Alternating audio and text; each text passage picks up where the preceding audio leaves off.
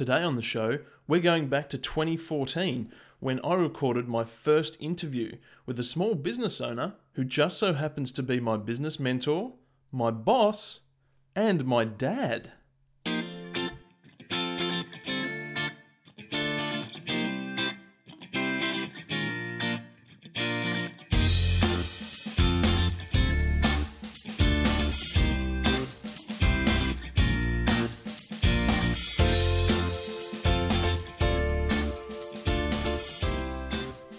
Hello and welcome back to Open for Business. This is episode 2.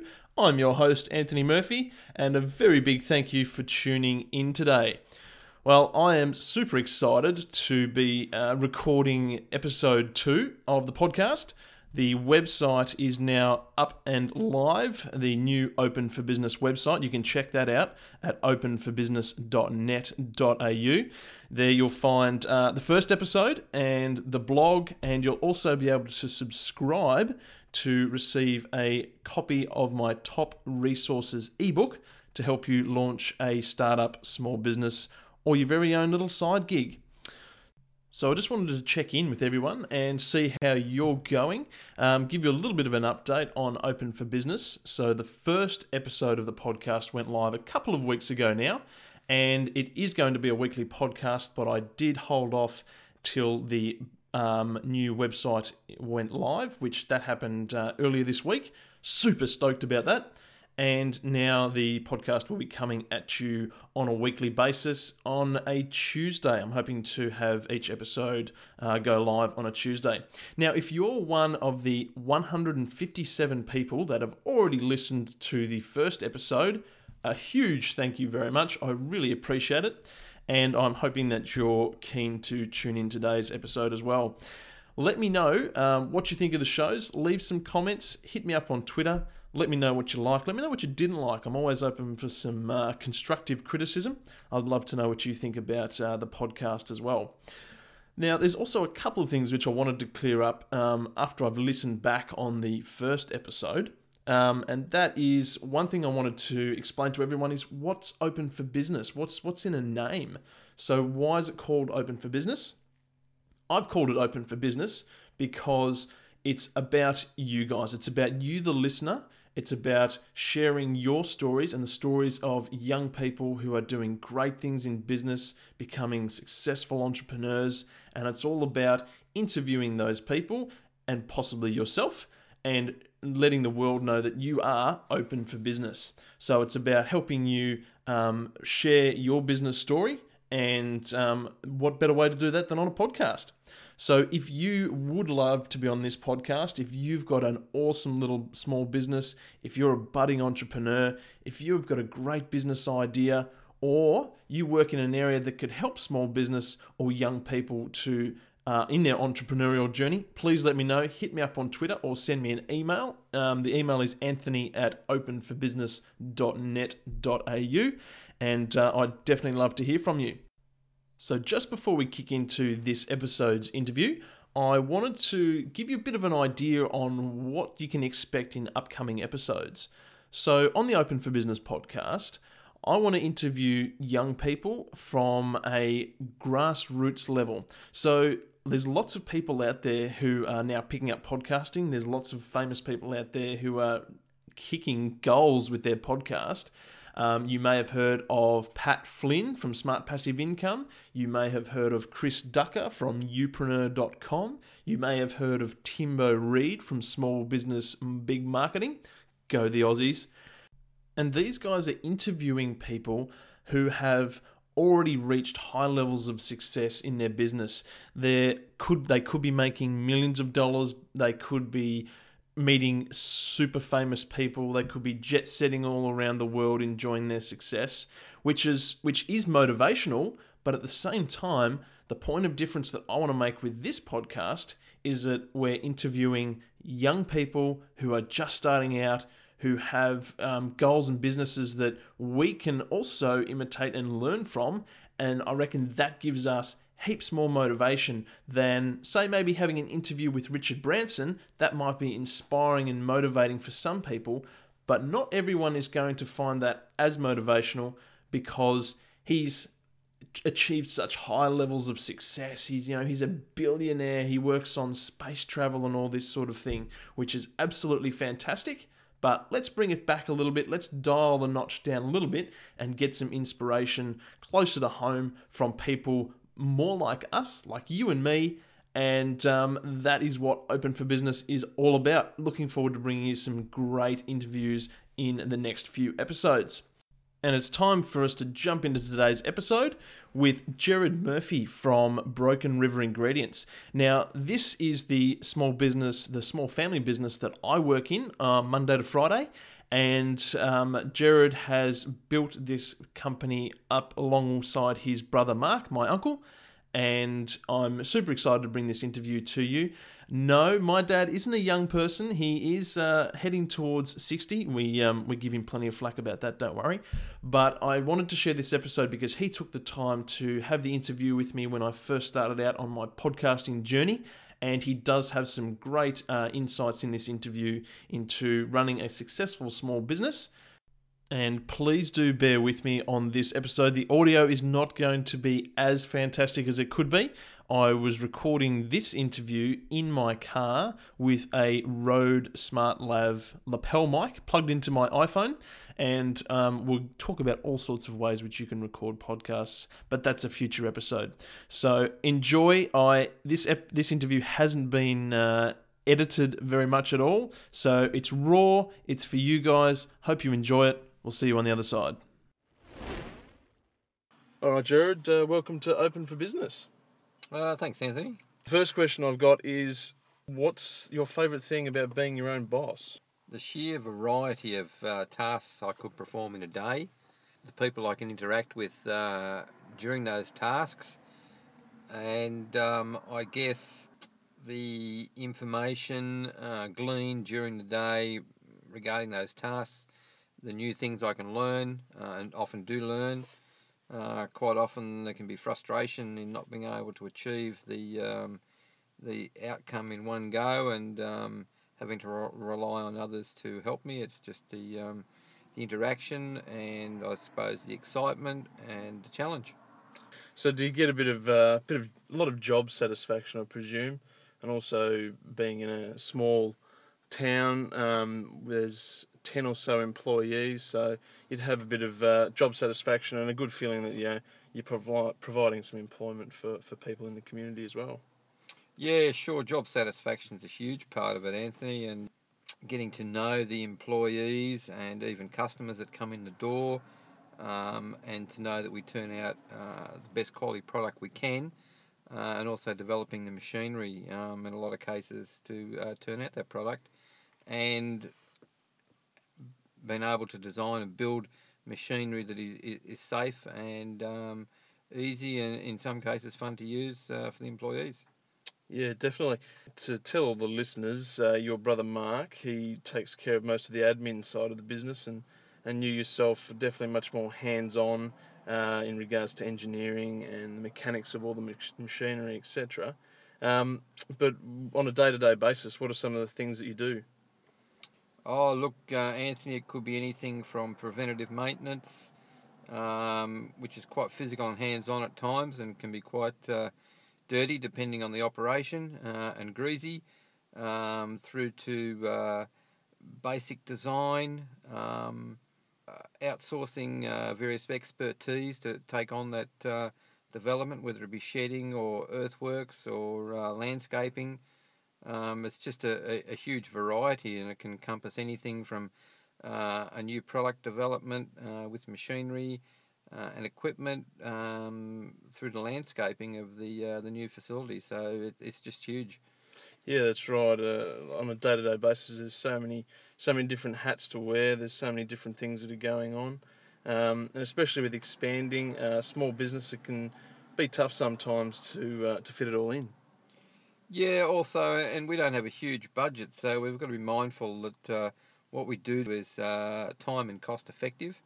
Um, and also in the back of our mind is our employees, so we can't be reckless with what we have. We have to be frugal, but at the end of the day, it has to be a good product, a good service, and a good design, so that it's got longevity and economy. So slow and steady wins the race. Well, not so much slow and steady, but it needs to be well thought out, well designed, and really the equipment we have is the best that we can achieve. In some cases, with new equipment, it's all new from the ground up, whether we manufacture it or have brought it in ourselves. So when you first started, many years ago now, Broken River certainly looked a little bit different. What back in the days when you first started as a young fella, what sort of products were being manufactured back then? Oh, a lot of sunflower kernel, buckwheat kernel, hulled millet was another one, Okay. and other basic grains. Also, back then we did a lot of grass seed. So the focus has shifted a little bit now for Broken River, focusing more on the stone ground flours and other, especially puff products as well. We've moved away from, you said, the sunflower kernel, so it's a bit more, I suppose, a little bit more modern as far as the products go. Oh yeah, look, we've made quantum leaps in the machinery we use, the expertise we have, the areas that we've moved into, and the development thereof. We don't do anything in the seed trade, as it were, anymore, whether it be grass seed or bird seed. Our focus is totally on human consumption products. So everybody knows or can find out from our website what products we have for sale, but not everybody necessarily knows where the products come from and how they get to us. Back in the early days, you did a lot of contract cropping and harvesting. So why don't we just go back and we can explain to everyone from the time of planting right through to harvesting and just what's involved. So let's kick off, say, at the start of the year when we'd be planting the crops and what's involved there. Okay, Anthony, well, just prior to planting, in most cases we'd burn the previous year's stubble, so the straw and stems left over from last year's wheat crop, say for argument's sake, would be standing in the paddock and we'd have to burn that because we simply couldn't get our machinery to cultivate through that. So we'd start off, we'd burn the stubble, and that was always an exciting time, bit of an adrenaline rush, and we'd burn the stubble and we'd have a nice black paddock when we're finished, hopefully. Even driving past, I know driving through country Victoria or New South Wales, and you can see the burn-offs happening at the right time of year, and it's even a bit exciting just driving past. That's right. The fire generates its own environment, and the winds that are whipped up by the flames, it's quite exciting, and at times it can be a bit nerve-wracking, especially if the fire gets out of control. But in most cases, it's fine and it's not a problem, as long as everything's well managed. It's just another tool the farmer uses. That's right, yeah. Even for houses close by, yeah, if it's that time of burn-off season and people are seeing that sort of thing for the first time, normally the farmer's got a good idea of what they're doing and it's under control, so it's all done very safely. So moving on, what's next? Well, once the paddock's burnt, obviously we've decided what we're going to plant in that paddock. We've got our fertiliser organised and ordered, Sure. and that's delivered to the farm along with the seed, and we take out our combines, which have tines or big discs that open the soil. Right. We pull those with our tractor through the paddock, depending on how big the paddock is, depends on how long it takes to sow the crop, obviously. Yep. And we go round and round the paddock. Well, in my day we went round and round. These days they go up and back along the paddock. They don't go round and round anymore, but they use satellite tracking to keep everything straight. In our days it was all manual, and we just went go round and round the paddock, and it was always a great joy to get to that last strip up the middle. I can imagine. And you could punch the air and say, yes, we're done. So what time of the year are we talking for sowing? Oh, look, depending on the crop, it could be anywhere from early April through to late May. Okay. That's in our part of the world, northeast Victoria. Yep. So once the crop goes in, then what are we waiting for? What comes next? Are we waiting for big rains? Well, it's always good to sow on a bit of moisture, but if there isn't any moisture and it's sowing time, well, obviously the crop's got to go in the ground, and any rain it does get from that point is obviously a huge benefit. Next thing we need to worry about is emerging weeds. We can put various chemicals on the ground or even spray the crop after the weeds start to appear. Okay.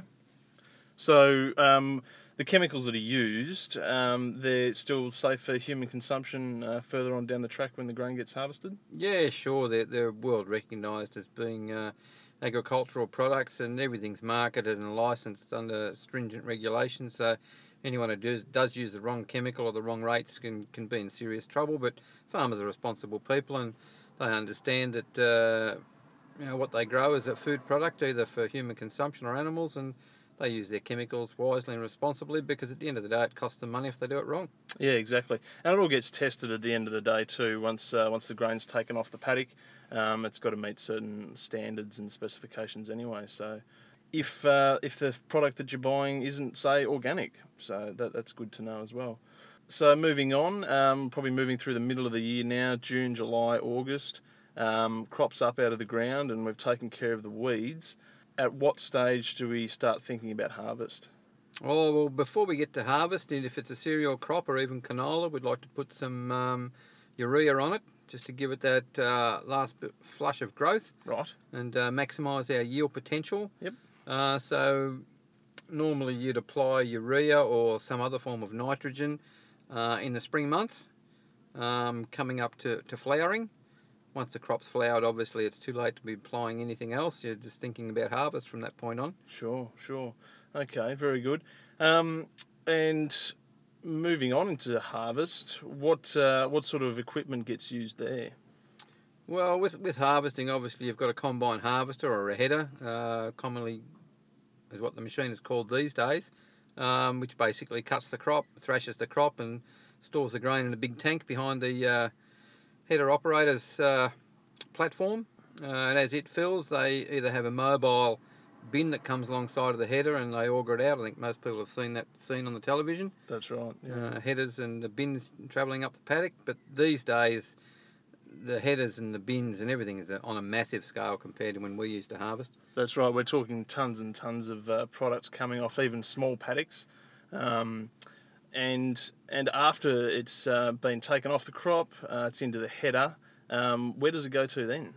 Well, via truck to a silo system. Okay. Either on-farm storage of the farmer, or it could go into the likes of Grain Corp or the old wheat board, or other private storage facilities for the big milling companies. It just depends on who the buyer is. Okay, very good.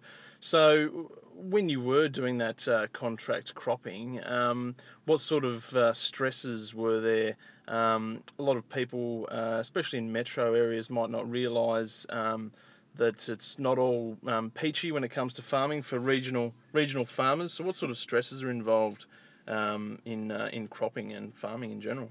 Oh, probably the main one is always the weather, because you never know what's going to happen, whether you get enough rain, you get rain at the right time. Then, of course, you come to harvest, well, you don't want rain when the crop's mature because it downgrades in the quality of the grain, and then, of course, you get less for your product. So the potential storms, you've got fires, you've got weather, you've got hail. The farmer really is at the mercy of the elements, and they're probably the main battles that he has to worry about.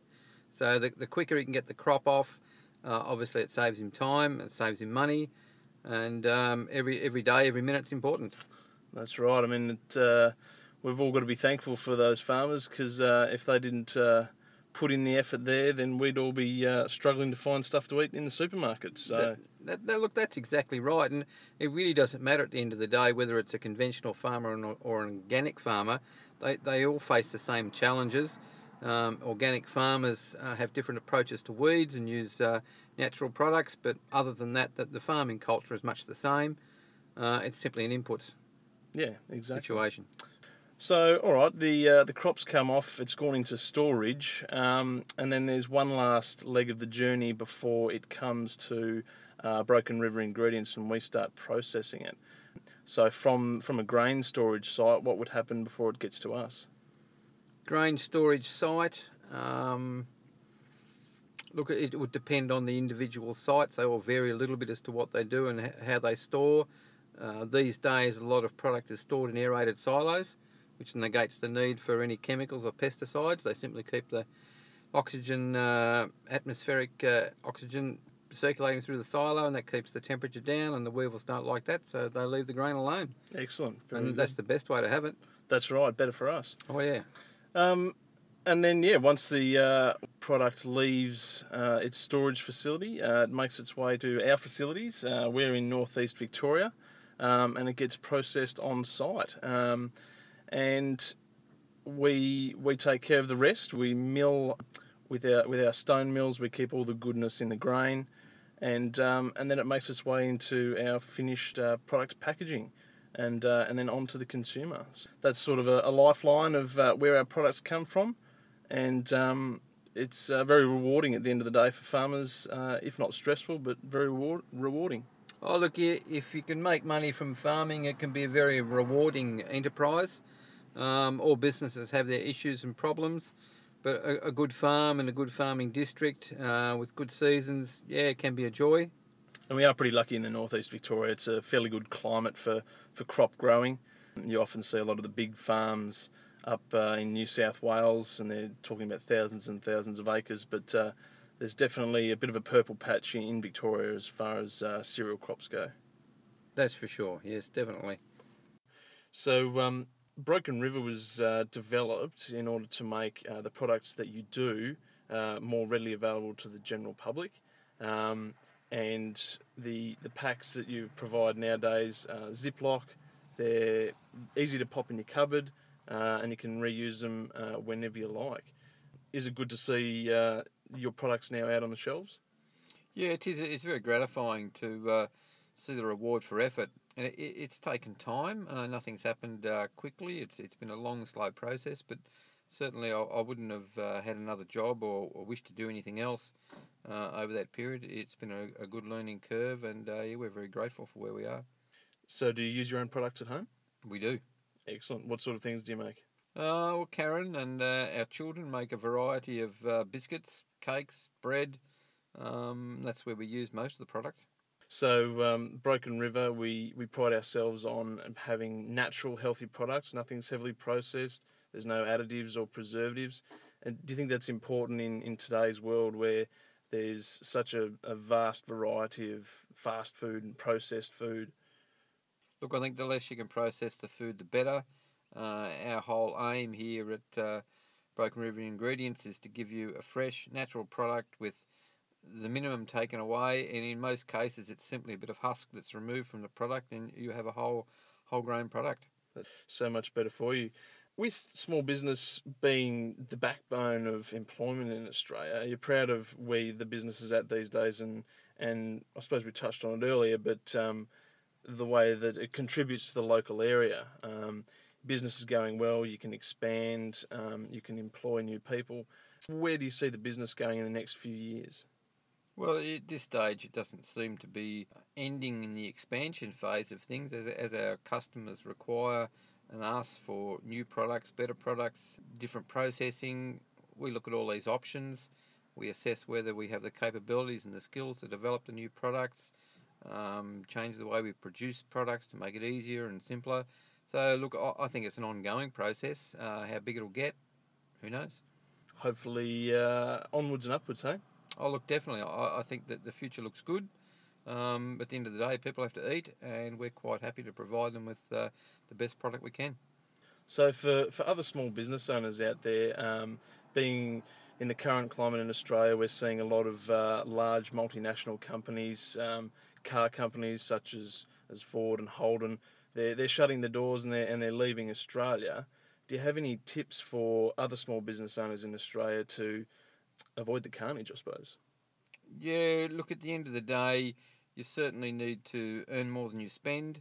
You need to be wise with your finances so that you don't overcapitalise. And look, cash flow is a huge part of small business. And even if you run an extended overdraft, you still have to be careful. And look, managing your finances is the key, I think. Well, thanks for coming on the show today. I hope that's given our listeners a little bit of insight into the background of Broken River Ingredients and where it all started and hopefully where it's heading. So thanks very much. Yeah, my pleasure. And there we have it, the interview with Jared Murphy from Broken River Ingredients. I hope you enjoyed that, guys. Something a little bit different. I knew that when I recorded that episode that hopefully some people would get a little something out of it when we're talking about cropping and sort of that paddock to plate aspect of where all our food comes from.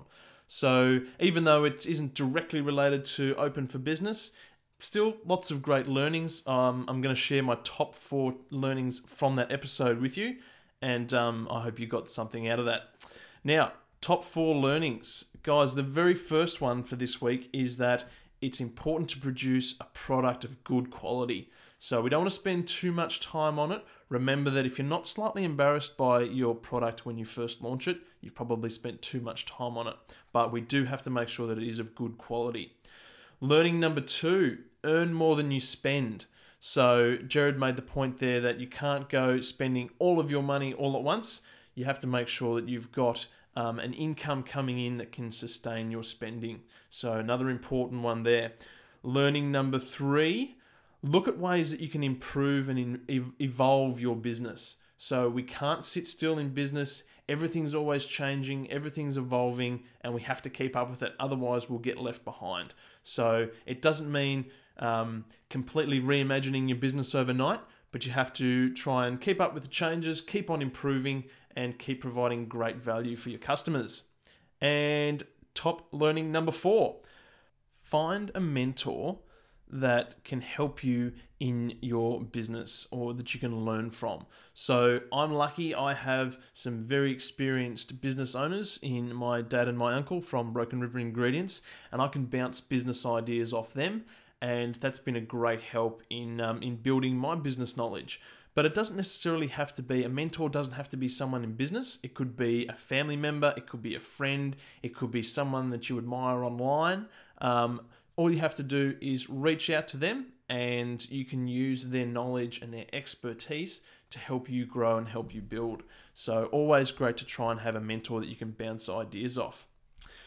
That's my top 4 learnings for this week, guys. All the information can be found in the show notes for this episode. So if you're not sure what show notes are, don't fear. Show notes is the information that's it's like a blog post that will be posted underneath the media player for this on the website. It has all the top learnings listed, an episode timeline, all the links and resources that have been mentioned in this episode, and you can find that on each single episode, and that'll be live on the website. Now, guys, I hope you enjoyed this episode.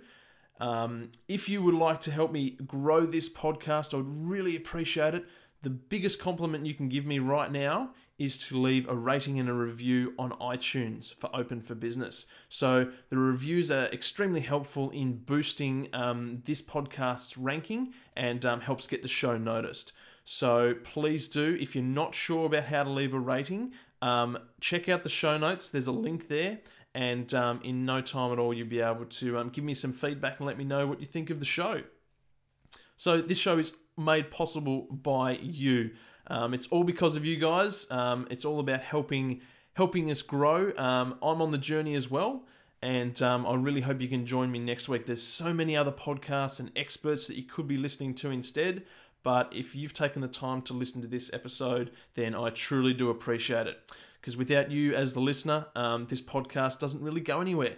So thanks very much. That's it for this episode. Thanks again, and remember that you can get in touch with me anytime you like on Twitter. My Twitter handle is at Anthony G. Murphy, or just hit me up on the email, which is anthony@openforbusiness.net.au. Thanks again, guys. Really appreciate it. Can't wait to bring you more great episodes in the coming weeks. Until then, stay motivated, and wishing you all the success in your startup, small business, or side gig.